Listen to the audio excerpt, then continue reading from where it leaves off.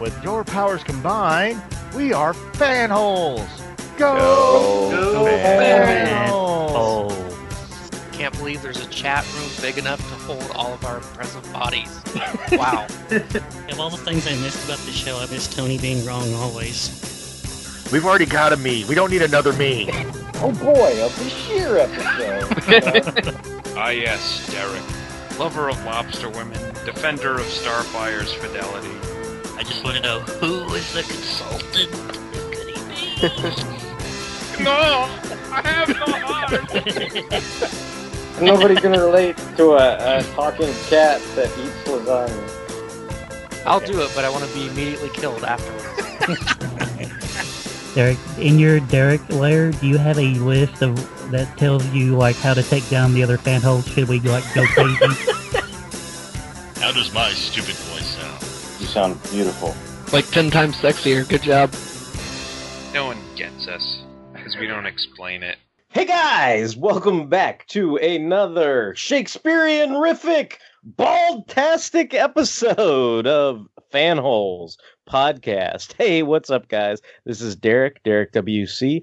I'm going to be one of your vaping hosts tonight, and I am not alone in my 23rd century trailer park. I've got two of my fellow fanholes here with me. So why don't you give a shout out and let everybody know who's here tonight? Don't you tell me what to do! That's Mike. And this is Justin. So yeah, in case you haven't figured out by those cryptic hints, we are here to discuss the television series Star Trek Picard that's on CBS All Access. It has recently wrapped up as of a week ago, I think, and we're getting together to discuss all 10 episodes of Picard. And this was talked about, I feel like, for a really long time. Like it seemed like that was always in the Star Trek newsosphere, all the news bites, there was talk about this show and everything. And so I think there was some significant amount of anticipation for it. I think, as I've frequently said, when I felt Star Trek was at the zenith of its popularity, especially the Next Generation, was kind of when Star Trek Generations came out and Star Trek was on the cover of Time magazine and all that kind of stuff. You had all these people who were not, strictly speaking, Star Trek fans, that there was this zeitgeist where, Joe Public got into watching Star Trek The Next Generation. So it was popular with more than just the hardcore fan base and everything. So I would be willing to say that, I would imagine, like, I consider myself part of the hardcore fan base. So I had significant interest in the news articles. And then when this show was released, like, how did I like it? How did I not? But, I know my dad watched it. I know there were other people that were watching it. And I think now, because of current events, that a lot of those episodes are now easily, free streaming on CBS All Access and stuff like that. So I'm sure a lot of people, whether they had the anticipation for it or not, checked out Star Trek Picard. I guess before I get into too much detail, I guess maybe we should just go around and kind of give like non-spoilery overall reactions to Picard. Like, what did you guys think of Picard? This is going to sound weird, but I think I enjoyed watching it, but I didn't like it. Okay. Like, I don't know how else to put it. Like, I think, like, I'm not as big of a Star Trek fan as you guys, but I mean, if you're going to say what corner of the Star Trek universe I'm most familiar with, it's the Next Generation. So, I mean, I think, like, the nostalgia hooks, like feels gut to me, but I like, when I thought about things and how they tied back to the Next Generation stuff, like, it didn't sit well with me. Okay. And then what about you, Justin? I like what Mike said, because when we decided to discuss this series, like, I've been rolling it back and forth in my head like all week. I'm like, what am I going to say about this, and how do I truly feel about it? Because I'm a huge Star Trek fan, and ultimately, like, I feel like as a series, Picard was a puzzle, and each episode was a piece of that puzzle. But when you finished all 10 episodes, like, there were a lot of pieces left out. like that's how I feel about it. And then like reading some after series interviews and stuff like that from the showrunner Michael Chabon, like I don't know, a lot of stuff he said like kind of put me off because there was one interview where he was talking about like it's like, oh dude bro, check out all the Easter eggs we put in here. We mentioned the Zinthi and all this other stuff, and I'm like, yeah, that's cool and all. I get that you like and appreciate Star Trek, or at the very least you read a Wikipedia entry or something, but I don't feel that they were really into Star Trek because this dude, like, he's the showrunner and now he's just like he's left. He's gonna do his own TV show for Netflix or Amazon or something. So he's just like, oh, this is over. Like later, bro. Like I'll stick around and get an executive producer credit for next season, but like I'm Audi 5000 and he's moved on to something else. So like, I don't know. Like, I feel like, I don't know. I think I liked it better than the first season of Discovery. Like Discovery was pretty bumpy. We discussed that on this show too. I feel like it was better towards the end of season 1. Like I thought it improved a lot. I think the opposite happened with Picard. Like I feel like I was pretty into those first few episodes.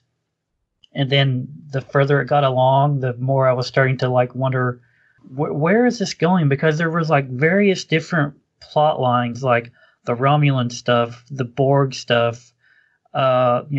Picard is the through line that's going to unite all these various plot points, and it's supposed to like I guess come together and culminate in the finale. But I feel like it never really connected. Like I feel like those connections were made of like, I don't know, spider webs or something, and they just kind of like collapsed under the weight of the different plot points, because some stuff I feel like didn't go anywhere. Like all that Borg stuff, like what exactly did all that accomplish? It's like, oh, if you're old like me and Derek, you remember Hugh? You remember Hugh, right? I'm like, yeah, I remember Hugh. Like, Borg's a great episode. Well, he's back, and he's on the artifact, and the artifact is a Borg cube. Okay, cool. Where's this going? It's not going anywhere because we're gonna kill him, and then that's it. There's not gonna be any more Borgs. And you're like, oh, okay, well, I remember the Borg used to be a big deal in TNG and Voyager, and then they just didn't. I don't know. I feel like the Borg were just there to be like, hey, remember the Borg? What do you do? Here they are. And then it's like, oh, let's do some spy shit and have like, chicks bang Romulan duty head and stuff. I don't know. I feel like I'm rambling and getting into like spoilery stuff now, but no, that's fine. I mean, it's fine. You remember how I told you guys, like, I had that friend that I went to go see, like, Star Trek '09 with? Yeah. And, like, coming out of that, I was kind of like, oh, I think that was pretty good. Like, what do you think? And he kind of was like, oh, man, that was terrible. Like, and I was kind of like, and I couldn't really see his point of view then because I wasn't too familiar with the original series.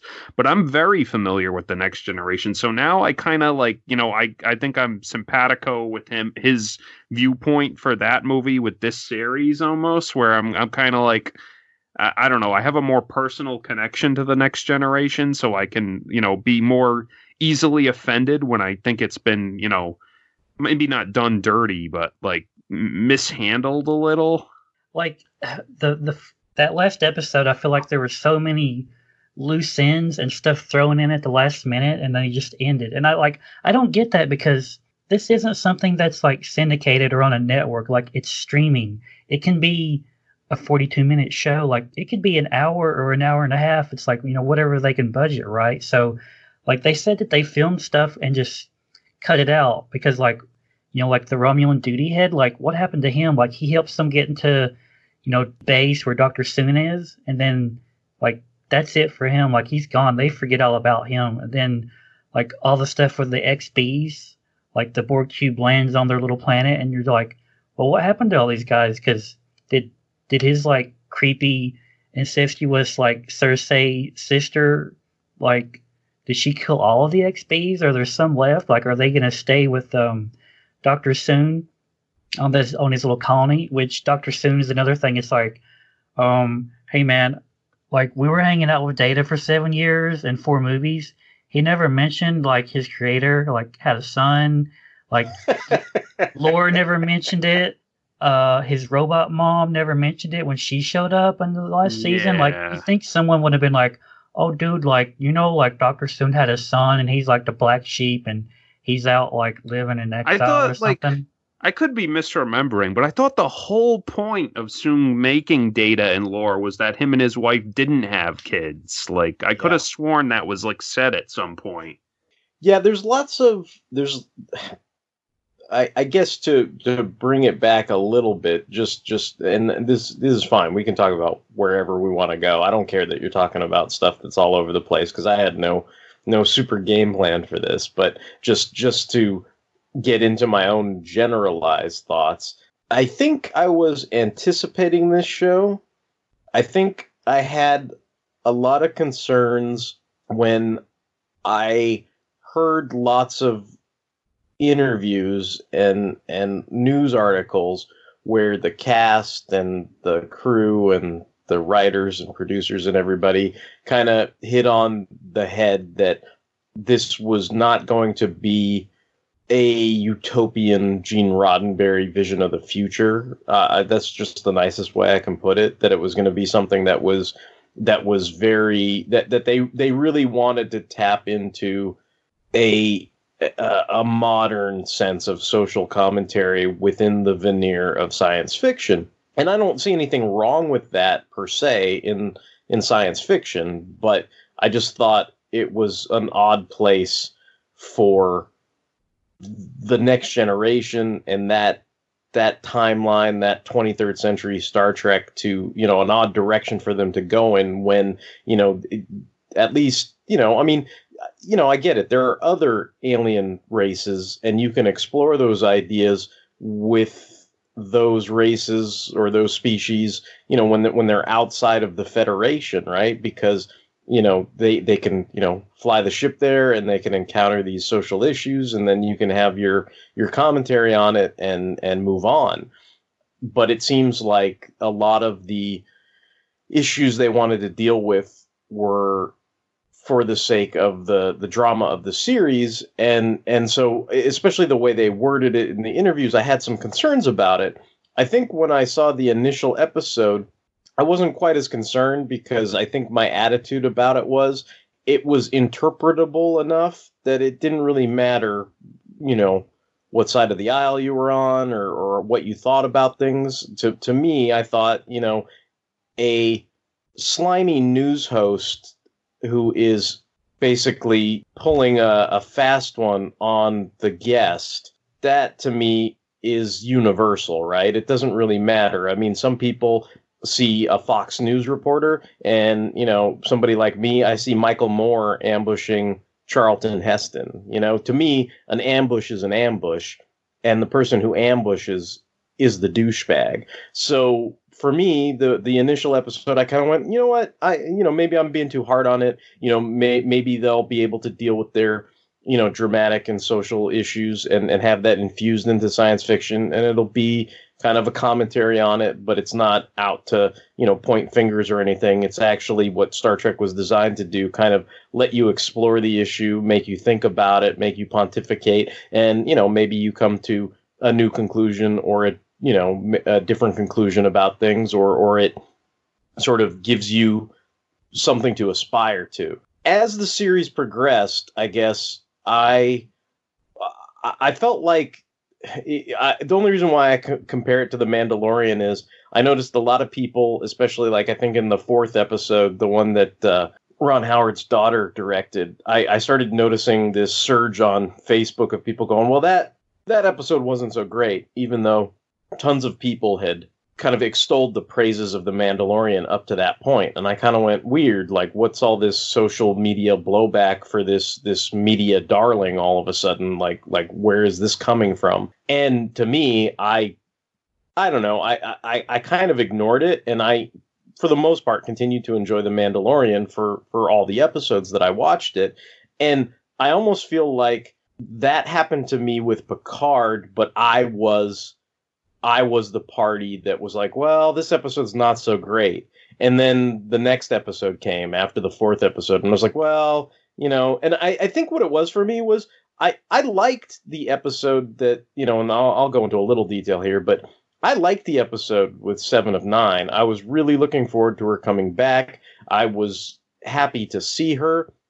I think I have mixed feelings about the episode in general, but the one thing I do like, which I'm sure not everybody likes, because I know I talked to some Star Trek fans and they were upset, I think, from the beginning, like where it was like, for me, I was willing to kind of go along with the premise of the show a little bit and kind of go, well, it's not Gene Roddenberry's Federation. It got, there was some corruption involved. Like it changed a little bit. I'll go along with the premise of the story. But to some fans, they were just kind of like, that's not Star Trek. That's not the Federation. Like that to them, it's abhorrent because those dramatic changes, those dramatic assumptions, like to them that would never happen. I guess it's kind of like, and again, there's people that get polarized and divided about all kinds of things. But I mean, I imagine it's kind of like those people who lost their shit during Man of Steel when he snapped Zod's neck. It's like there's some people that understand the dramatic narrative and what it means and why, Superman did what he did in that moment. And there's other people that want to, just go back to Superman would never do that. That destroys the entire idea of it, blah, blah, blah, blah, blah.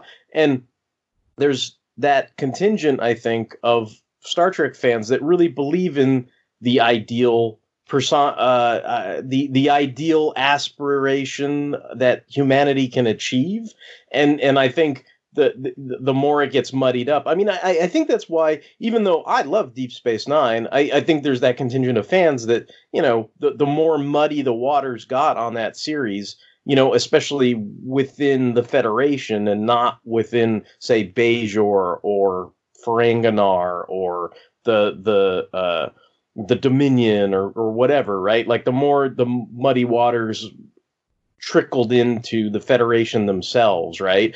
The Maquis, for example, like things like that. People, had an adverse reaction to those things, in terms of their ideals, right? And I think the same thing happens in this show. And like I said, I talked to guys that were just like they were watching it, and I think their attitude was like, this is good science fiction. It's just not Star Trek. And so I understood that, but I was still trying to be like a cheerleader where I was like, but dude, 7 of 9 came back and it was super cool. And, and for me, like, again, same thing with the, Superman snapping Zod's neck. When 7 of 9 comes back and blows that stupid bitch away and everybody in the fucking bar, I was just like, yeah, like I loved it. But I get that not everybody's like into that kind of shit. So that's fine. To some people, I could get it if that was like your breaking point. But for me, like I was kind of along for the ride right up to there. And then I think like after that, like I had a slow decline and it was just like, I think for me, what I realized was the only things I was really, really interested in was, those kind of, I guess, it's the red letter media thing. Like I clapped when I saw a TIE fighter type things. Like, it's like I clapped when I saw 7 of 9. I guess you're supposed to clap the whole show because Picard's there, but I don't know if I did the whole time. But I guess maybe when you see elements of Picard that remind you of Picard from the Next Generation, maybe you clap. The more deeper I got into it, the more it was like, well, we've got a clap moment for you, but then you started doing the confused dog head because you're like, well, wait a minute, like you kind of fucked that up, like it's one thing to include, like Justin was saying, like fanboy nods and things like that, but like for me, like he already mentioned that, oh, Song had a son, what a surprise, and I mean, you can kind of almost forgive that because it's like, oh, we want Brent Spiner to like act in this thing and not be like, CGI youngified, have that Event Horizon thing where he's supposed to still look like, a young android Data, like that he looks somehow exactly like he looked 35 years ago, which is impossible. So there's always going to be that weird Event Horizon thing. It's why Brent Spiner wanted to get killed off because he knew that he couldn't maintain his, he's going to get old, right? He can't be that same character he was at Encounter and Farpoint. Whereas, in terms of if you read a comic or a novel or something, then it's like Data can be Data and look exactly as thin and young and youthful and vibrant and vigorant and all that stuff that he always was. for this, it's like, okay, so fine. You even if you forgive that, like I know Justin didn't, and we're all kind of scratching our head doing the confused dog look when that happens. But even if you were to go out of your way and be like, look, I get it. Like they want Brent Spiner to be able to act in something, so they created this character. Okay, fine. If you grant them that, that's fine. But like, I think my nerd point of no return was when they had, sexy gold Soji, who's always licking her lips, looking like she wants to jump somebody's bones every 5 minutes, do the Vulcan mind meld on, cutesy doctor who kills people in their sleep, right? And vomits fucking red velvet cake or whatever. And so I'm just kind of like sitting there going, okay, like how, what? Like, she's not a Vulcan. Like, that doesn't make any sense to me. Like you can't, I don't know. Like it's just kind of like, I don't know, that like a lot of those things like lost me, where it's like you can't teach yourself to do something that's like a biological imperative of a species. Like that doesn't make, it's not like Vulcans went around like Bruce Lee teaching quote unquote foreigners, martial arts, right? It's not like that. It's not like you can train somebody to do a Vulcan mind meld. Like that's something that was exclusively the purview of the Vulcans, and maybe arguably because they have ancestry that goes back far enough, like maybe, you could argue that the Romulans could have done something similar or akin to that. But outside of that, I don't see where you have any ground to stand, and that's me being like Star Trek uber nerd. But I felt like more and more there were moments like that in terms of the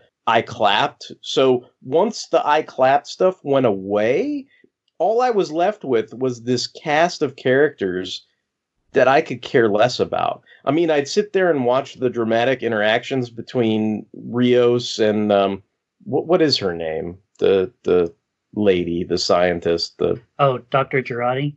Dr. Girardi. Like I'd see those interactions, and and then you'd see Raffi doing her thing. Like she has this whole moment where she tries to visit her son, and her son doesn't want anything to do with her, and the son's there with, I guess he's married to a Romulan, and they're having a baby, and there's all this drama, and it's all this like, you never loved me, mom, and you were so obsessed with this conspiracy thing, but she's like, but I'm vindicated because there is a conspiracy. Oh, you're still crazy, Mom. I don't want anything to do with you. Don't touch my baby. Go fuck off. Go back to your trailer park, which doesn't make any sense. And go back and vape, which doesn't make any sense.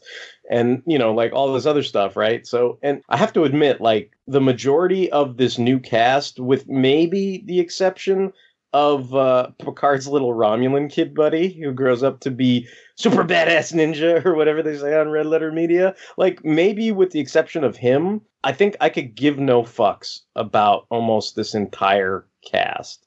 And it's like if 7 of 9 didn't quote unquote join the cast at the end of this, like, yeah, I don't know. Like anyway, that's probably too much detail for an overview, but I mean, I think my overview was, I started in trying to come to it with as open as, with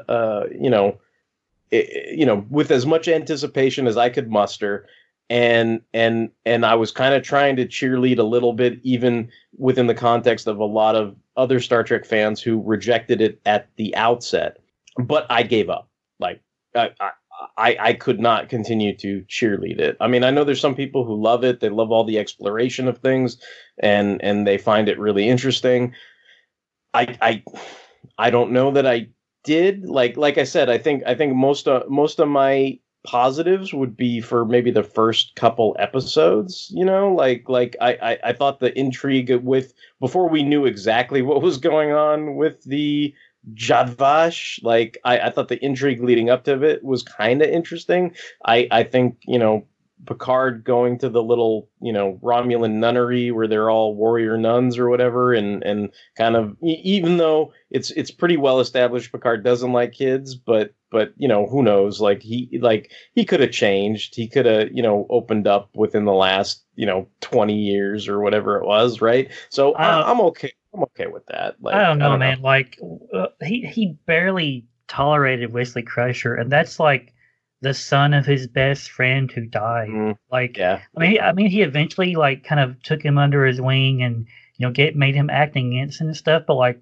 if you go back and watch those first few seasons, the first 2 seasons, he's like, "What the hell is he doing on my bridge? Get off of here!" And he's just kind of like, he has no patience for kids. Like I don't know. I mean, it's a weird thing to think about. Like, where did he learn this patience in this 20-year time gap? And he like decided to take Eleanor under his wing and read Three Musketeers for him. I'm like, that's not a card.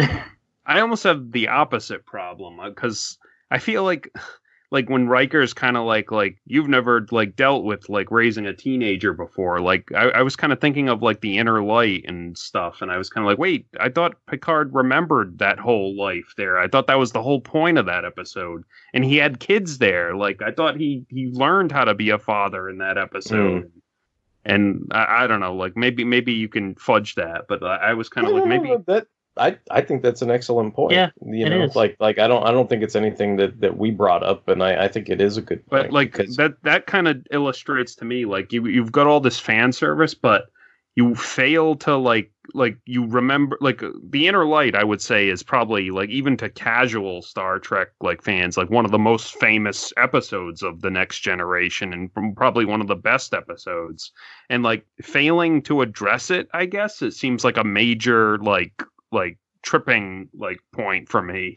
Well, to me, I and this will come back to Red Letter Media again, but I feel fucking vindicated because I like. Because to me, like what they put in one of their videos about the whole, Rogue Borg thing, the two-parter with Hugh and all that other stuff, like I feel vindicated because they point out that when he first goes into that Borg cube in Picard and loses his goddamn mind and has all these post-traumatic stress flashbacks because he's in the Borg cube, and then they show you the clips of him just merrily walking along in the Borg cube when they're going to see the Rogue Borg or whatever, like it's no big shit.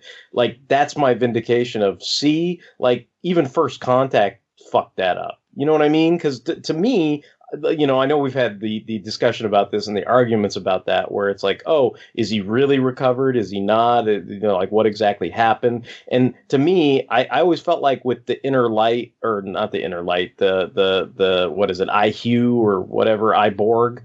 Like with that episode, and then furthermore with that two-parter with Lore leading those wackadoo Borgs, I do think, to me, I had always took it as Picard made his goddamn peace with that shit. Like, and he was a better person for it. And then the minute they do the shit in First Contact where he loses his goddamn mind, like, that again is like they constantly point to, well, they must have seen the fucking movies because that's what they remember from this, where he's running around being short of breath on the Borg ship, freaking the fuck out. And I'm just kind of like, I don't know, like that kind of stuff. I'm like, I had it with that kind of stuff. I think it's funny you mentioned the showrunner, right? And I was like, that's the same Michael Chabon that's got a bunch of cred for doing Cavalier and Clay and all this other kind of stuff. So like you'd think that would give you like the warm and fuzzies, right? And then the thing that the Red Letter Media guys point out is, well, the guy doing most of the screenwriting is Kurtzman, right? And so you could argue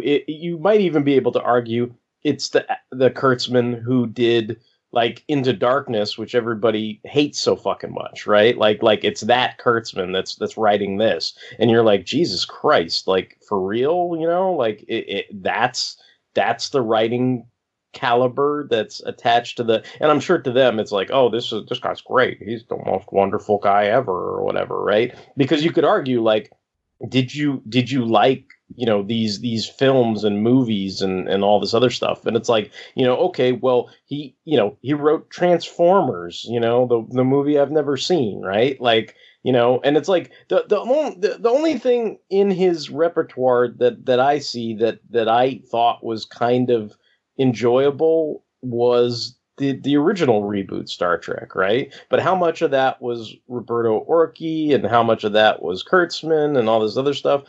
And I guess the other thing too is, he just to interrupt, he does have a whiff of like Jeff Loeb hackishness to him. Yeah, absolutely. I mean, you go down the list of movies, and they're all movies that pretty much make you vomit, except for one or two. I mean, I'm sitting here going, okay, The Legend of Zorro's not a bad movie. Okay, if he did do script polish on Watchmen, I'm not going to say Watchmen's a bad movie. I'm not going to say Star Trek the reboot is a bad movie, but all the Bay Transformers movies, Into Darkness, I'm sure a bunch of people would yell and scream about that. Amazing Spider-Man 2. I mean, there were things about that movie that I liked, and his name is stamped all over it, right? And the I guess the only other thing that really rubbed me the wrong way, I think, in the initial episodes, and I had to really struggle and sort of eat a shit sandwich with it, was, if you guys have listened to this show, you've listened to the episode where we talked about the '09 reboot movie and how it gave us the warm and fuzzies when we read the IDW, countdown miniseries or whatever it was, and the fact that you had Data there as the fucking captain, and he was alive, and they recovered his memories from before, and whatever it is, to me, it's the same sour grapes as like seeing Newton Hicks get killed in Alien 3, and coming into this, like, that's the overall tone I was fighting the whole time, was like that Alien 3 tone of like, oh, Data did die. Data's been dead for 25 years. That cool miniseries you read that tied into the '09 reboot movie, oh, that was a bunch of horse shit. Fuck you. You're dumb. And I know nobody's supposed to be, they're going, oh, you can't have these big studio guys adhere to a fucking hackneyed comic from IDW that was written 10 years ago. Okay, fine, but you know what? I can still feel bad about it. I can still be like, you know what? This officially does not give me the warm and fuzzies. They don't care about certain things that I care about, and if that's selfish, you know what? Fuck you. You know what I mean? Like, it's one of those things where, like, that didn't give me the warm and fuzzies, and I tried. I really did. I tried to enjoy it. To me, there's a couple moments where I liked, outside of Seven of Nine, like blowing away all those people. I liked when what's his name, Eleanor? Elnor, when he, I did really like that moment where he finds Seven after the Borg cube crashes and all this, and he's like, "Are you going to assimilate me?" and all this shit, and then he gives her the hug and all that stuff. Like, I thought that was pretty good. Like, I like that. Sorry, I was just thinking of, like, you said his name was Eleanor, like, so I was thinking of like Eleanor Roosevelt or something. Mm-hmm. Yeah. All the characters, like all the new characters. And I don't, like, this will sound, it's cliche to say this, but they're all so cliche. And I mean, there are no new ideas and stuff, but it's like every single member of Picard's crew has like a dark past or a dark secret.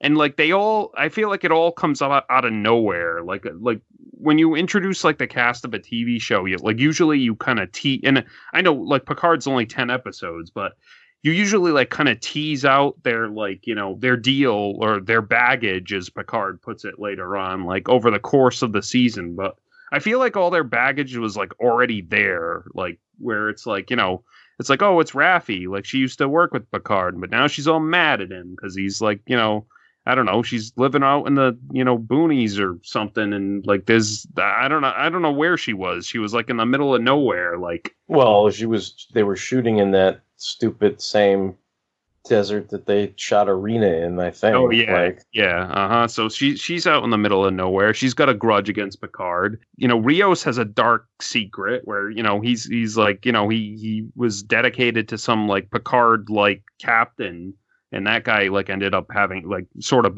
not betraying him, but like at least betraying their ideals, and he had to cover up for him. And then it's like Elnor is kind of, not that he got his toe stubbed, but it's just kind of like Picard, you left me, like, yeah, but I forgive you, but blah, still, like, I don't know, like, it's all their motivations were extremely, I don't want to say shallow, but like transparent, I guess. I mean, I was waiting for the payoff of why it had to be these specific people that all came together, and I mean, I get that the Doctor worked with what is it, Maddox or whatever. And I get that Rios working with that captain and encountering the synth that looked like Soji, like that sort of, solidified things for Picard and stuff. But I mean, it just, I don't know. Like, I still feel like it's one of those things. It's not a Changa piece. You know what I mean? Like, or it's a Changa piece where, you know what, you could remove like 3 or 4 or 5 of these guys, and you'd be like, you know what, you'd be fine. Like, it'd be fine. Like, it's not a huge deal. I feel like it should have been. You know what I mean? Like if you removed one of these characters and they weren't there to do a certain whatchamacallit thing, then the whole thing should have fallen apart. And that's why it's important that all these people are there. And I mean, it's almost like that.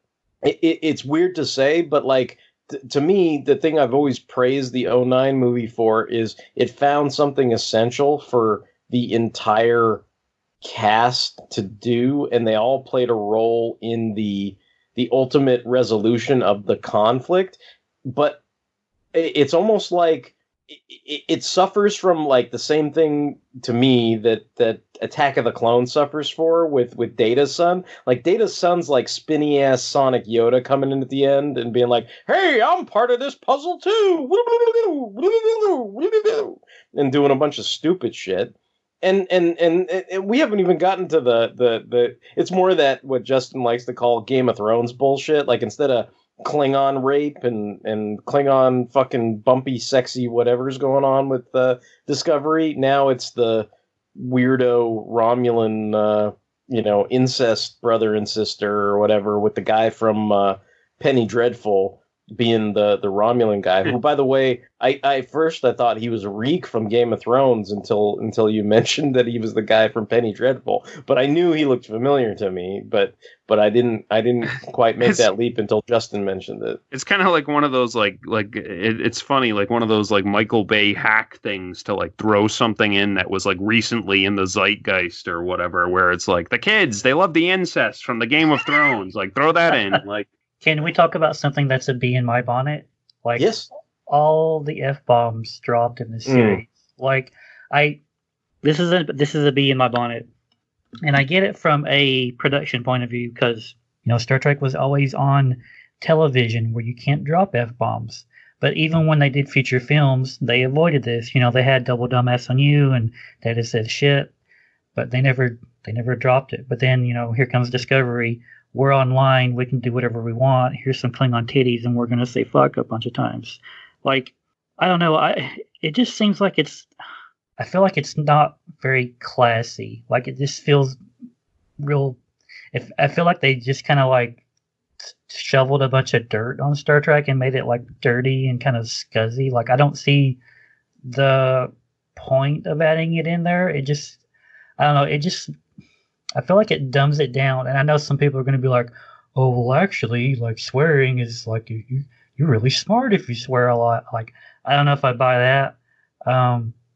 It just kind of comes across as lazy to me. Like, I don't really see the point of having like Dr. Girardi drop a bunch of F-bombs. Like, and they say it like once or twice almost every episode. I think Mike shared that video with us of like almost every like swear word in Star Trek, and most of them were from like Discovery and Picard, and I was just like, Your use of language has altered since our arrival.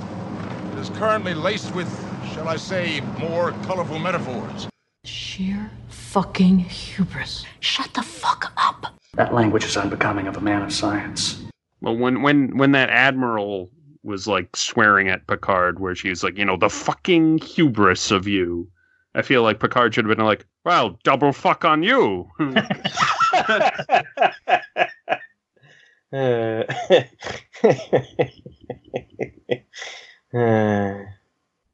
I totally get what you're saying, Justin. Like, and it feels like unnecessary. Like they knew the moment wasn't gonna be impactful enough just for what was happening, so they had to like, use a cheap way to like try and like make it more impactful. Like, you know, when you like, even like when Girardi in the last episode where she's like, "I'm not their fucking mother, asshole," or whatever. I'm like, like I know you were trying to sound like all threatening and defiant, but it just, you know what it reminds me of? It's like Spawn HBO, like the animated Spawn HBO, where it's not adult because like it's clever or groundbreaking or anything. It's adult because it's adolescent. It's like it's just like, dude, beam me the fuck up. You know, it's like everybody's like, "Oh, that's so cool.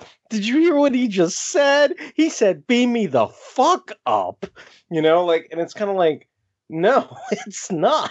It's not cool. You know, it's like, I don't understand. It's like Spock comes out. He's like, live long and fucking prosper. You know, and you're just kind of like, that's so badass, Spock. He just told them to live long and fucking prosper. Whoa, you know, and I normally I don't really give a shit about cursing one way or the other, but like, I think that's something about like that whole utopian thing. Like, can you imagine, like, because for me, like, think about it this way. I like to curse, right? When stuff fucking pisses me off, I fucking curse. But can you imagine if you were in like the 23rd century and things were so awesome that you never felt the need to go, fuck. Like that would never come up. And you know why? Because it was fucking awesome. You know, like and so like I sort of get it, and it's like I think that's why it's that inherent problem that people had from the get-go, like where they're like, this is okay or good as science fiction, but it's not really Star Trek, you know? Yeah. It would be like if they, like, next season, okay, imagine if they bring back Cisco for some scene where he's like fighting the Jem'Hadar, and like all he says is like, "Blam murdered you." You would be like, "What is this? Like, that's not Cisco." Like that's a totally like out of character like modernism that they just shoved in there to like get some laughs or whatever, to get a reaction. You're just like, that's not Cisco. Like, he's not like that. He's just like, we're gonna fuck up some power wraiths. Like, we are going to fuck up some power wraiths. Zippity doo bob wah. I agree though, Justin. Like, it seemed very out of place, and like even when, like I said, even when they were trying to, like, I don't know, like at a point on a moment or something, it just didn't land like correctly, I guess. What? Yeah, I mean, like, when Picard was like trying to get Admiral Cunface to like send reinforcements, and he's like explaining, and she's like, "Picard, shut the fuck up." And I was just like, what is it with this woman? Like, what? I don't get it. It just didn't add anything to the moment. Like, she could have said anything else to like get his attention and stop him from talking, but because it's like modern and they want to make it edgy and stuff, like she has to like drop F-bombs. I'm like, I don't know. Sorry, I had to fucking ruin it. You know what's funny? Like, okay, we're in the modern worlds or whatever we're in. Think of it this way, like we're all on a podcast, right? This is not a professional setting, right? We're all friends. It doesn't matter if I'm like, Justin, shut the fuck up, and then we all laugh or whatever and have a giggle, and it's no big deal, right? But think about this, like, you're in a professional setting. Can you imagine if somebody, like, in the middle of like just imagine, anyone who's listening and amongst ourselves, can you imagine if you were at work, Mike, and you were like, you turned to somebody who was either beneath you, like not rank or whatever as you, not the same position as you, or somebody that was your supervisor, right? Can you imagine if you just turned to them and went, shut the fuck up? Like, you would be brought into HR. 2, they would start collecting stuff on you so that they could fire you legally, and then they'd invent some shit and then fire you, right? Like, this doesn't even have 21st century, like, law and morals and whatever. Like it's such a, for dramatic purposes, of the story they're trying to quote unquote tell, right? Like they had to wipe away all of that so they could have a moment where somebody is like, dude, Spock won't live long and fucking prosper, bro. So wicked, and you're just like, I don't. Sorry, Derek. When you were like, oh, like I had an image of like Chekhov and Sulu doing the Mordecai and Rigby thing in the background. Like, oh, oh Jesus! It's like Carbon unit. What the fuck is your problem? Give us the info-fucking-mation. It's like what? I don't get it, dude. Derek, how do you feel about them killing off Icheb? Because I'm not a huge fan of Voyager. I can't say I'm a big fan of that character, but that really rubbed me the wrong way. Okay, this is how this is interesting because this has a lot of weird layers to it that I was not familiar with. But how did I feel about it initially was, okay, that was fucking grisly. First of all, I mean, it was like Saw level grisly. Like you talk about things that are not normally in Star Trek and tones that are not normally in Star Trek, like things that are not fucking in Star Trek, like fucking, right? Saw level violence, this kind of torture porn is fine in Hostel, right? Like you might even enjoy Hostel, right? Like not that you enjoy torture porn, but to me, like I think I went to Hostel, saw all this horrible stuff perpetrated on somebody, and then when the protagonist is like, all right, motherfucker, time to turn the tables, and they screw up the bad guy torturing everybody, and then you get this sense of, it's like a Shakespearean revenge play, right? Or an Elizabethan revenge tragedy. It's like you see all this horrible shit perpetrated on somebody just to have that cathartic moment where they like stab the motherfucker in the eye, and you're like, yeah, like that's what you want to see, right? And that's what needed to happen to galvanize Seven of Nine in that episode. It was needed, but I find it interesting that the people that, well, let me see. I don't know exactly how to phrase this, but let's put it this way.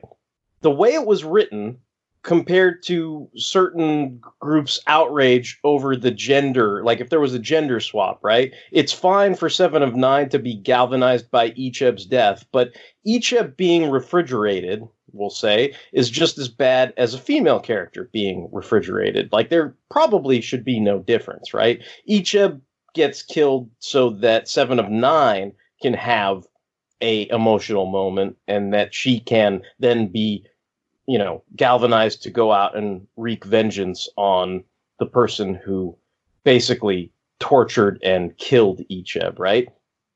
If you were a fan of Star Trek Voyager and you remembered those kids, you probably would have been super upset about it, right? Like this is probably equivalent to like, some of the, and some people might be like, oh boy, that'd be great. But I mean, to me, it's like the equivalent of taking any kind of cutesy sidekick, any kind of child character, it'd be taking Marvin and Wendy from the Wonder Twins and murdering them like they did in Teen Titans, right? Or crippling Wendy, right? Like, so they murdered Marvin and crippled Wendy. Oh, isn't that badass? Because they were so annoying. And it's like, some people might be like, yeah, they were annoying. They deserved it, right? But then some people might be like, I remember Marvin and Wendy fondly. I grew up with the Super Friends. Like, why did you do that? Like, that's kind of awful, right?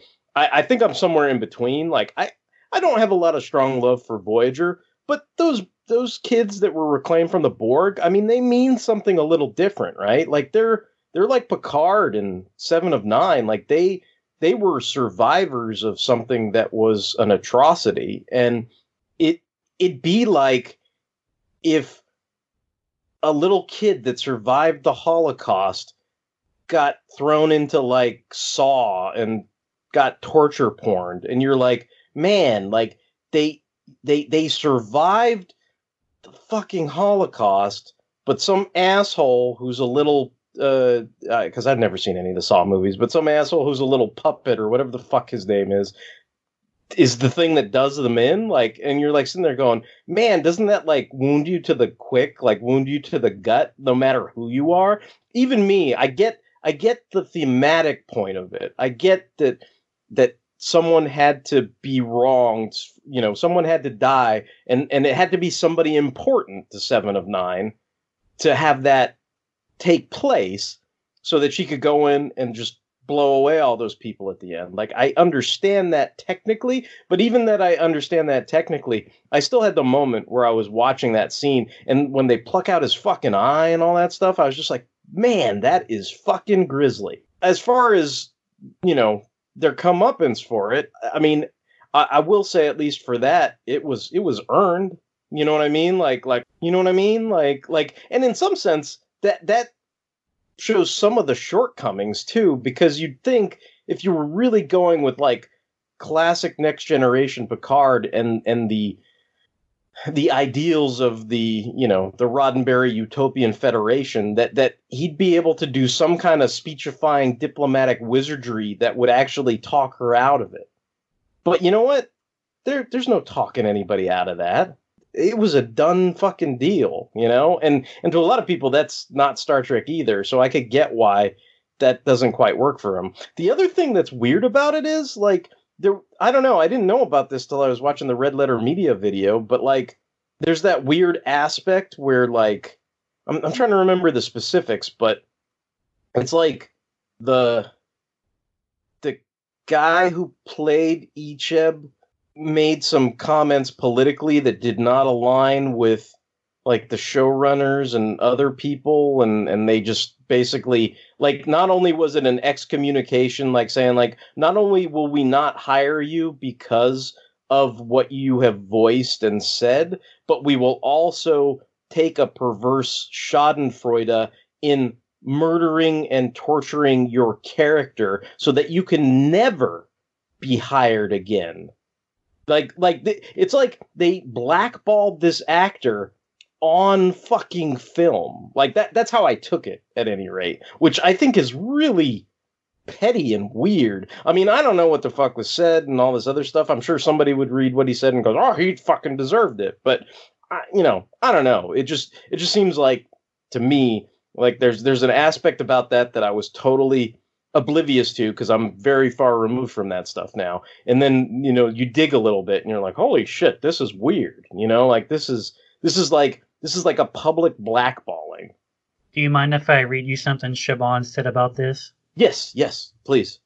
The death of Icheb is upsetting partly because it's fairly gruesome, which I understand, but also because, he's so powerless, he has no agency, he's really a victim.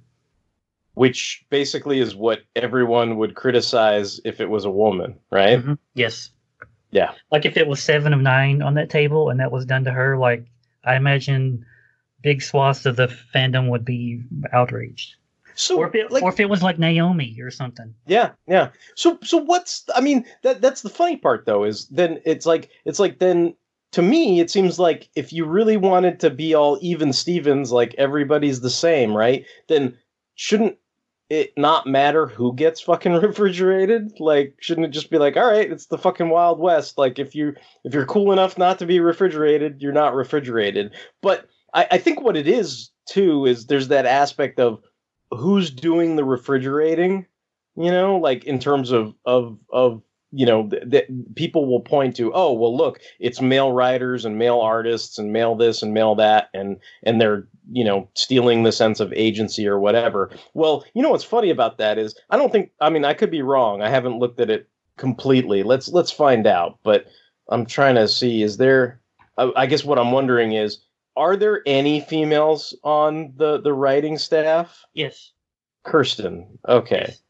Kirsten Bear. Okay. Yes, okay. She also wrote like numerous Star Trek Voyager novels. Okay. It's interesting. So and I imagine that's where, 7 of 9, Rafi and the Doctor and all these people, even the female Romulan triple spy, whatever the fuck she is, like there's probably a lot of her voice in that, maybe. I don't know. But yeah, anyway, I guess it depends, right? Because then is that influenced by having a female voice there, or is it just, to me, like my other thought was, is it that, Kurtzman and Shaban and all these guys can be like, hey, check us out. Like, look at how we took the agency from a man instead of a male character instead of a female character. Like, aren't we, pat ourselves on the back or whatever it is? Like, I don't know. Let me read you something else from Shaban from the same interview. Sometimes you're motivated to have things simply because it's possibly going to piss off or provoke people who seem to have missed the memo about just what exactly Star Trek is and always has been all about.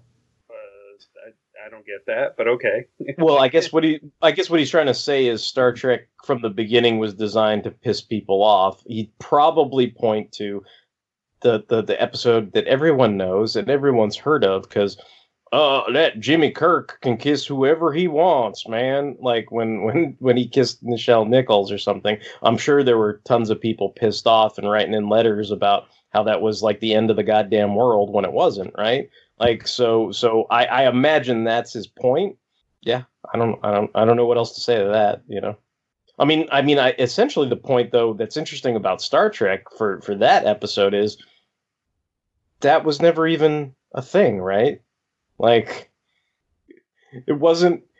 They didn't have an entire very special episode dedicated to the fallout from that. Like, it was just some alien made them kiss, and they kept doing their jobs. Like, it wasn't a big deal, right? Like that was the thing, right? Like, I don't know. I almost feel like they want to like make up for past mistakes. Maybe, I don't know. Like there was a script, I think, in either season 1 or season 2 of Next Generation called Blood and Fire. And you probably know about this, Derek, but it was going to be like an AIDS allegory, and it was going to have like these 2 gay crew members. And it was never produced. Like Paramount like put a stop to it. And I've read up about this, and it wasn't any kind of gratuity that got the episode pulled or not even produced, but like apparently what set people off was there was a line where Riker was talking to some ensign, and he was like, how long have you two been together? And he said that, I think his reply was like, since the academy. And like that was the only thing in the episode that implied that they were gay. And studio people got nervous and said, oh, we can't do this, and things are a lot different in 1988, 89.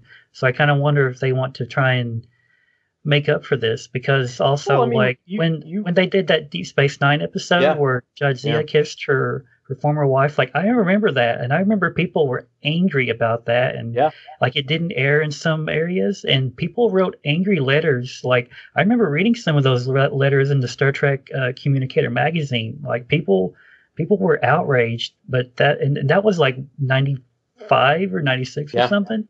Yeah, and to your point about do they want to quote unquote make up for past mistakes? I mean, we saw the recent Deep Space Nine documentary. I mean, that was frequently brought up where they said, you had Ira Stephen Bear saying, you know what, he was chastising himself, like I didn't do enough, and a bunch of people were like, dude, you did what you could, like you did, everything you could do, and he kept saying, no, I didn't do enough, I didn't do enough. So, I mean. That seems like, I mean, that would not surprise me if that was a primary motivating factor that they wanted to, quote unquote, make up for past mistakes.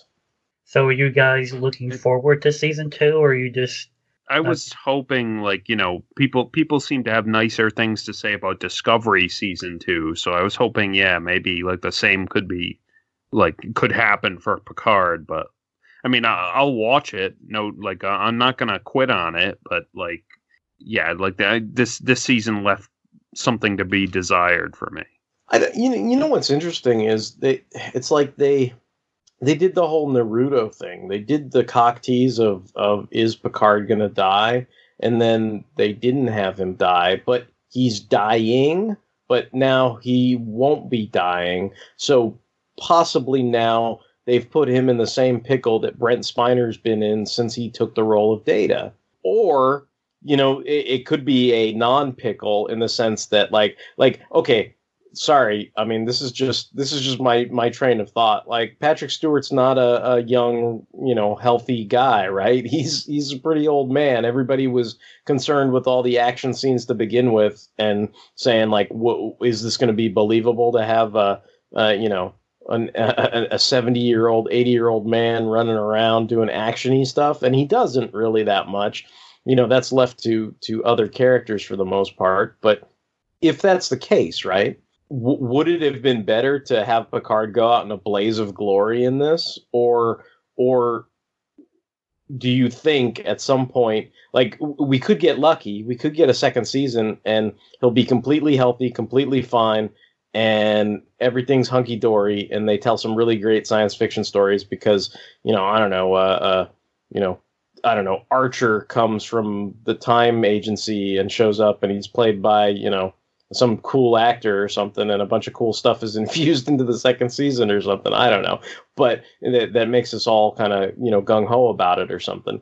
But in the meantime, like, say that doesn't happen, say life takes its course, and Patrick Stewart passes away, and everybody's sad, and then you're sitting here with like half of a show, and then what do? Do they pull a Doctor Who where, like, now because he's in this synth body, like, he can just get another synth body whenever he wants, and then some other person can be Picard? Or you know what I mean? Like, I don't know. I could see like all kinds of like weird things happening because of the kind of we need to cry on Ash to bring him back to life ending of this season. When he was brought back as his synth body or whatever, my question was like, I wonder if he has a real heart now, because Picard had like a pacemaker. I was like, I wonder if they like took out his synth heart and gave him his old pacemaker, or were they just like, oh, you've earned a new heart, bro, like, here you go. I was thinking maybe like, I've not watched it, but like, I heard what you guys have said and what people have said, like, adding like Captain Pike to Star Trek like Discovery Season 2 really gave it a shot in the arm. So It's like maybe they could do something like that for Picard, where maybe even like having 7 of 9 as part of the regular crew or whatever, or even adding another character. You know what's funny about that? I feel like that waters down both of them. Like, that's admitting that the new crew that they created aren't interesting enough to maintain anybody's attention. And it's also, the longer 7 of 9 stays with those folks, the less, shall we say, grim and gritty she will be. So, I mean, I gotta be honest, like when they started talking about all this Section 31 show stuff, and they were gonna have Michelle Yeoh spin off into her own series, like, that's well and fine.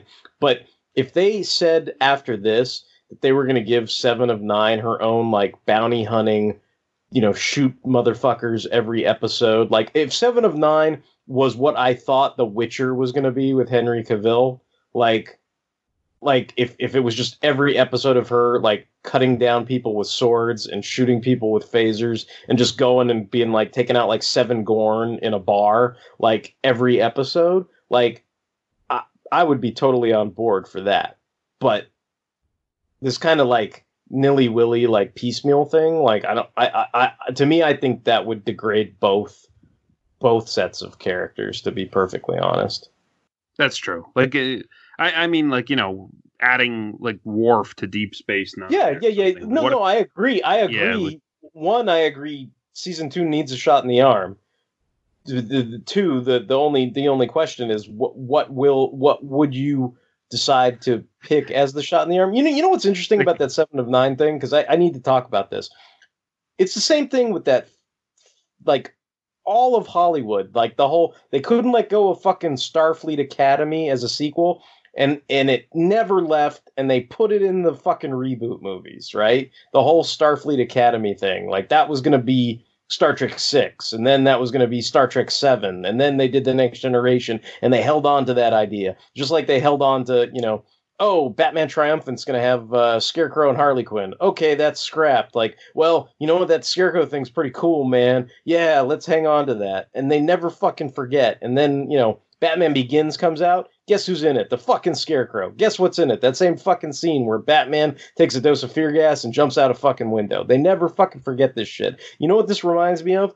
Remember how 7 of 9 was going to be in Star Trek Nemesis to like give it a shot in the arm? Yes. That's what this is. This is them not forgetting that idea, going, remember when we said 7 of 9 was going to be in the Nemesis and be like super cool because there'd be this beautiful woman and she'd be on the crew and we're going to have 7 of 9 be on the crew from now on? That's what this is.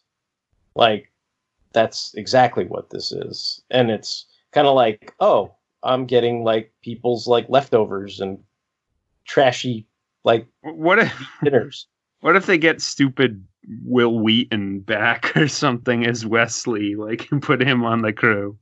Dude, only if they hire some completely different actor to play the Traveler because the Traveler, I don't know, said something dumb on Twitter one day or something like. Or whatever. I don't know. Supposedly, season 2 will feature Guinan, so that could be interesting. But something I thought was didn't he invited her like because wasn't he on like one of her shows or something, and he invited her to come on to it or something? Yeah, I think so. I mean, that could have been all staged, but that's probably nice, right? Like, no, it would be cool, and they won't do it, and it's kind of cheap, and it would be a stunt, but they should have like Ian McKellen guest star in an episode or something, like as a either old friend of Picard or maybe even like a bad guy or I think. This is my theory. I think the Captain Pike shot in the arm character next season will be Worf. Like they released a tie-in novel to this series, and it stated that eventually Worf became captain of the Enterprise E. And this is like supposedly this was okayed by like the showrunners and stuff. So I think maybe next season you'll have like maybe Worf will show up and give Picard a ride somewhere, or he'll like maybe he'll be like 7 or 9. He'll show up in a few episodes and kick some ass and bring out his bat'leth and give it a shot in the arm. Hey, he's done it. He's done it before, so he can do it again. Speaking of, like, we haven't really talked about it, but what did you guys think of like Riker and Troy's like episode?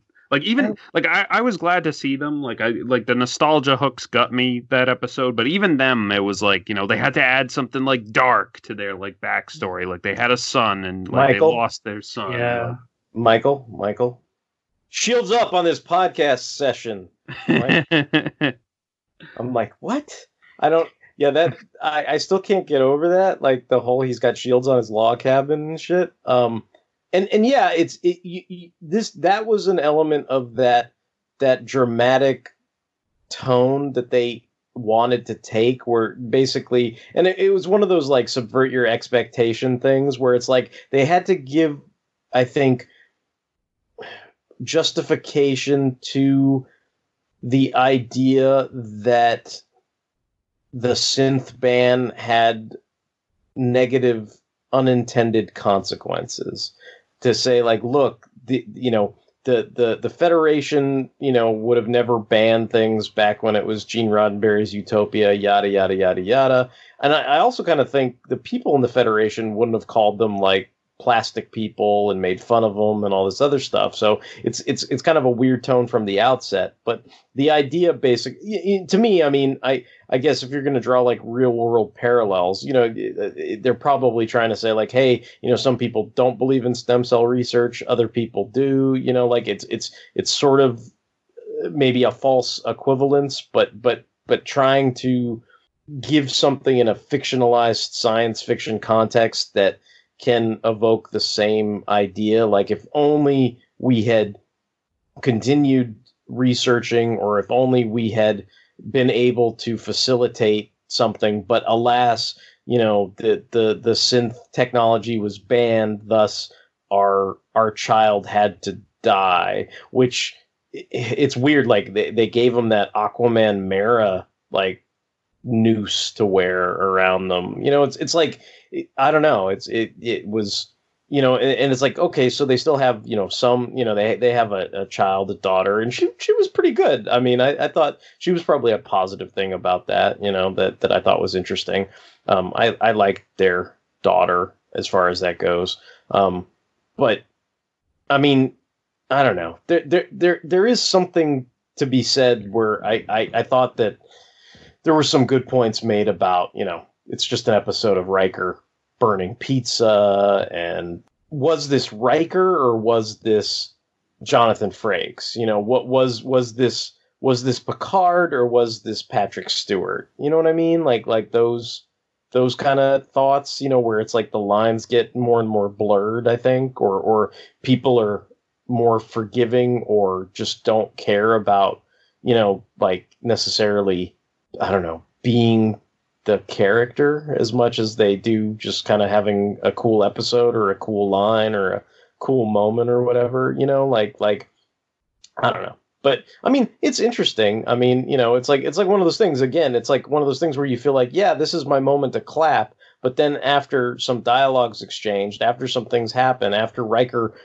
pulls up the fucking shields on his log cabin, you have the confused dog head moment. And, like some of it I like because, I'm a fan of Riker. Like I love Riker. Like, I mean, the moment where he pulls his little like, well, I don't know shit about what's going on with you, but doing my super detective shit, I'm going to say Romulans and she's Data's daughter and blah, blah, blah, blah, blah. And he figures it all out without him telling him a thing. And like, that's kind of Fanora badassness for Riker. Like, that's kind of cool. Although at the same time, I have my confused dog moment because I'm like, to me, I could be wrong. You could go back and do like a intense comb through of all the episodes, but I feel like the only time that Saji ever does the Data head tilt is like right before Riker calls her out as Data's daughter, and I'm just kind of like, dude, she hasn't done that the whole fucking time. And like the minute she does it, I was like, why is she doing the Data head tilt? And I'm like, oh, so Riker can totally be like, bro, dude, Data's daughter, I got it, shields up. And it's like, okay, that's great. Like he's got super fan aura, but I feel like maybe it wasn't exactly earned. I don't know. Like, I mean, I guess you could argue, well, he's got fucking 50 years, asshole. He totally earned it. But, I mean, in the context of like that one episode, I'm just kind of like, come on. Like, that's like, she hasn't done it the whole time. And now all of a sudden she's fucking doing a robotic head tilt when before she was like the perfect, like, for lack of a better term, replicant where you couldn't discern. She had mucus, she had sex, she, cried and did all this other stuff. And, you know what I mean? Like, yeah, no, I get what you're saying. Like, I think, like you said, I think there was more Jonathan Frakes like in there than there was Riker. But yeah. Like, I don't know. Maybe it's just like seeing them on screen again together. It's just, like it suckered me in, even if it like, my, I might not have noticed it, but my brain did. Like, sort of.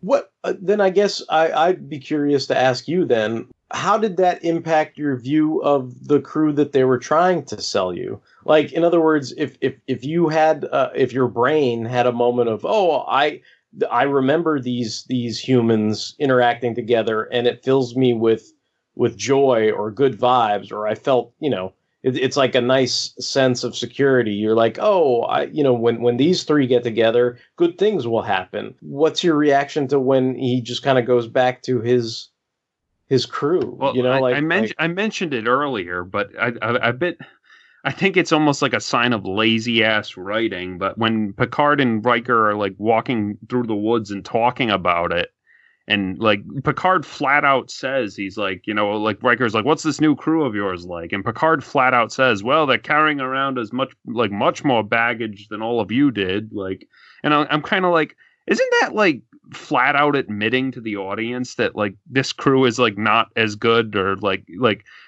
obviously not as good from an in-universe perspective, but not as good like from a real perspective almost? Like, you get what I'm saying? Like, it's almost like, yeah. I mean, who knows? Maybe they thought of it as like, boy, we sure can write the dramas better than they ever did back in the old days, or whatever. I don't know. I don't know if that's like they were trying to be like snarky about it, but they owned themselves like in the process. Yeah. It's like I'm so snarky, I made myself look dumb. Yeah.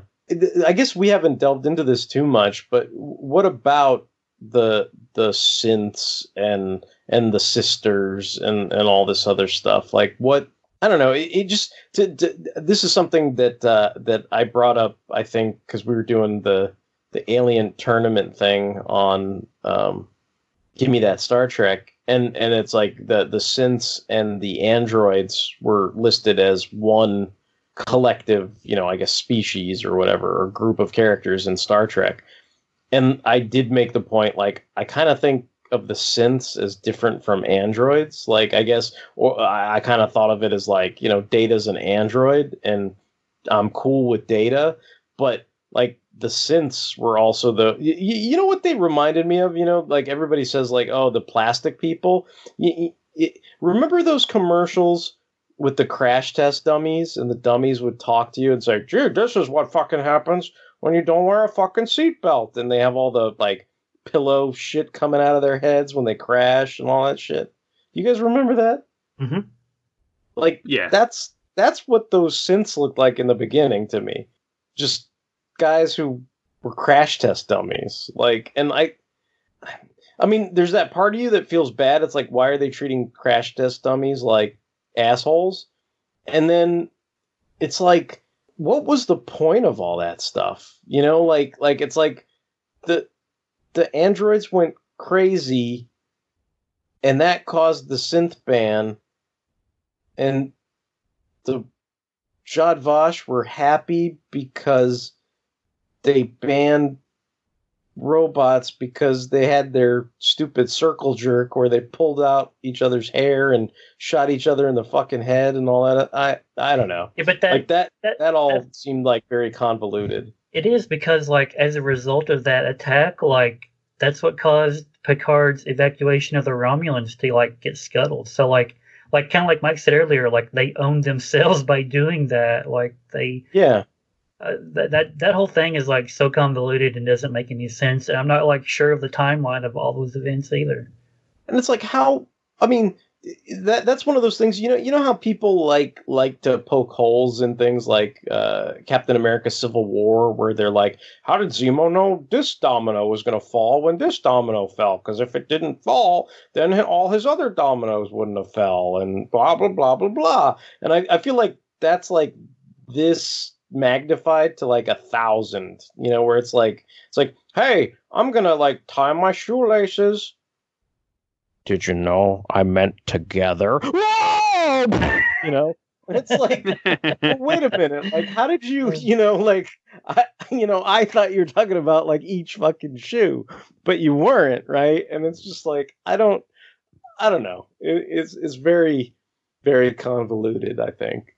Which I mean, I don't know. It's not like this is the first thing to ever have a convoluted plot from antagonists or whatever, but I mean, this may be one of those things, where they burn clevered themselves, out of the room or something or whatever, So I don't know. I mean, as far as like season 2 goes, like, yeah, it needs a shot in the arm. Yeah, if Worf showed up and stuck a batleth in a couple motherfuckers, I'd probably be into it or something. I mean, can you imagine like Worf and Elnor like just stabbing people like back to back, doing a bunch of cool whatever it is, Yeah, but that'd be kind of cool. I'd be into that, but I don't know. Maybe because she didn't turn herself in, like she said she was going to. Like Worf shows up to arrest Dr. Girardi, then Picard's like, not under my watch, Mr. Worf. They like have to like zip out of there. But she's sorry. Yeah, I know. Sorry. She's sorry. She's fine. She's really sorry. That's another thing that's kind of weird. That's so weird. It's like, how are you supposed to? I mean, like, she flat out murdered someone. Yeah, doesn't that irrevocably break her as a character? Like how are you supposed to? I mean, unless it's like a Gaius Baltar thing where you're just kind of like in it for the ride to see how they get out of being, like that slippery, snaky, like, how's he gonna get out of this one, like type thing. But I mean, that's not what she's doing, right? Like, they've all just kind of been like, okay, well, it's all good, we get it. You got the wonky circle jerk Romulan Jad Vash mind meld. It kind of makes everybody a little nutty. Like, you're fine, I don't know. I also think it's weird. It's like at the end, like Shoji was on the bridge of that ship, and I'm like, dude, like 2 hours ago, you were gonna commit genocide, like, and they're okay with like you hanging out with them, like that would be like at the end of Space Seed if Kirk made some speech to Khan, and he was like, things aren't like they were in your time. Like, you should join Starfleet and make a difference. And then, like, next season, like, Khan shows up and he's in a Starfleet uniform, and they're like, He's Lieutenant Khan. Yeah, and I'm like, wait, weren't you like a dictator and a tyrant and you killed people? Looking sharp, Lieutenant Khan. Fuck yeah! And didn't you kill like several crew members? He's like, fuck yeah! Yum yum. Yum. That's the power of genetic manipulation. Oh boy. Yeah, I agree. That's kind of insane. All in all, I enjoyed watching this, but I also, I can't, to some extent, I look at it as like I do the Star Wars sequel trilogy, where it's like, well, I absorbed it, but I don't accept it, I guess. I mean, if I had to, I could say, well, that's not canon to me. This is probably going to get me into trouble, but I feel like, the animated filmation Star Trek is more canon than Star Trek Picard. I can't see myself sitting down and rewatching this. Like, I just can't see myself being like, oh boy, I'm going to sit down and rewatch Picard season 1. Like, I would rather sit down and watch the animated series because I like the animated series. Yeah. So I'm with you there, Derek. Yeah. I mean, the only thing that I probably would be interested in rewatching is like some of those segments with 7 of 9 in that 5th episode. But yeah, other than that, I don't know that I have any, burning desire to rewatch this or anything, like, and I'll go to bat for what Mike's saying. I mean, yeah, I mean, it's not like I stopped watching it, right? Like I absorbed it, I took my daily, Jetsons tablet of distracting entertainment with laced with whatever, kind of, thoughts and ideas were also within the little tablet, and for the most part, like I said, my major issues is just being a nitpicky Star Trek nerd and also kind of wondering like how this, I'd say, general direction period, because I mean, some of the same issues, I think, or tones, let's say, rather than issues, found their way into Discovery as well, right? So I mean, it's not all entirely different, and I guess to me, it seems like any of the characters in Star Trek Discovery that I was not super crazy about, like I feel like that's actually magnified in this show, like just because there are quote unquote like the more Captain Pikes you introduce into the Petri dish, the more I become aware of how all the new characters are just not Star Trek to me, I guess. So it's like, There's also like sort of an element of like X-Men Forever or Regeneration 1 to this, where it's like you can't go home like again. Yeah. But I don't know. I mean, I've said all I had to say. Like, I mean, I'm gonna watch season 2, but like, it's more of a distraction than something I was really looking forward to this show, like, and I was like hoping that maybe, it would recapture something that like I had loved, like, and I still love, but it really didn't. And I mean, when I watch it, it's more of a distraction than anything. Is that, you have any last thoughts, Justin? No. Okay. All right. Well, that was the episode on Star Trek Picard. If you have any comments, questions, and I know you have concerns, you can send them to fanholespodcast@gmail.com. We are we have the backlog of our Fanholes Podcast episodes over on fanholespodcast.blogspot.com. If you want to check us out, we're streaming on all kinds of social media. We're on Apple Podcasts. We're on Stitcher, Spotify, Google Play, so you can stream us over on there. We are on all kinds of social media. We're on Tumblr, Twitter, Facebook, Instagram. We appreciate all the likes, hearts, shares, retweets, all the DMs and comments and stuff like that. We do appreciate it. It means a lot. And pretty much, I think that's going to wrap things up. So until the next time, this is going to be Derek WC, signing off. Hey, it's Mike. Shields up on this podcast. And this is Justin, Jolan True. Acting Captain Will Riker in command of the USS Zheng He. And it is my duty to inform you that the United Federation of Planets has designated planet Julian 4 in the Vite sector as under the protection of Starfleet, according to the terms of the Treaty of Algernon. General or Commodore, or whatever you're calling yourself, right now I'm on the bridge of the toughest, fastest, most powerful ship Starfleet has ever put into service. And I've got a fleet of them at my back. We've got our phasers locked on your warp cores. And nothing would make me happier than you giving me an excuse to kick your treacherous Talsiar ass. But instead, I'm going to ask you one time to stand down. I gotta... why don't you go take a nap, Jean-Luc? Shields up on his bed. Like, hey, little did you know that Derek has a secret brother, and his name is like K-Rad. And he's like, hey, what's up, guys? I've been ready to take over for Derek on the podcast for years. What? We all thought Derek was an only child. 'Cause he was. Like, Riker's like, just in case the Romulans want our tasty pizza, like, shields up on the oven. Like, shields up on the burnt pizza. I think that, what's his face? The Romulan guy, like, had the same problem as, like, Spock does on Discovery, where his beard's gonna, like, encroach his entire face on his entire face and, like, eat it.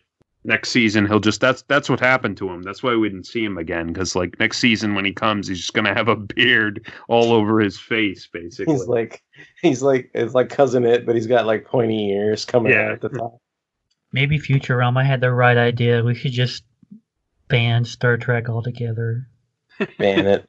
Yep. Hey guys, what's up? You gonna say something, Justin? No, never mind. Go ahead. Sorry. No, say something. No, I was gonna say make it so, but sorry. No, you're good. It's funny because, like, when I was talking to Tony the other night, I was like, "Hey guys," and then I'm like, "Wait a minute, Tony, I need to ask you something." So I do that all the time. There's if we collected all the false starts that I have, there'd be like a whole podcast. So it's no big deal. All right. I don't even know what I'm going to say, like Shakespearean rific bald-tastic episode. I don't know. That sounds good. All right. Spock. Yes. About those colorful metaphors that we've discussed, I don't think you should try using them anymore. Why not? Well, for one thing, you haven't quite got the knack of it.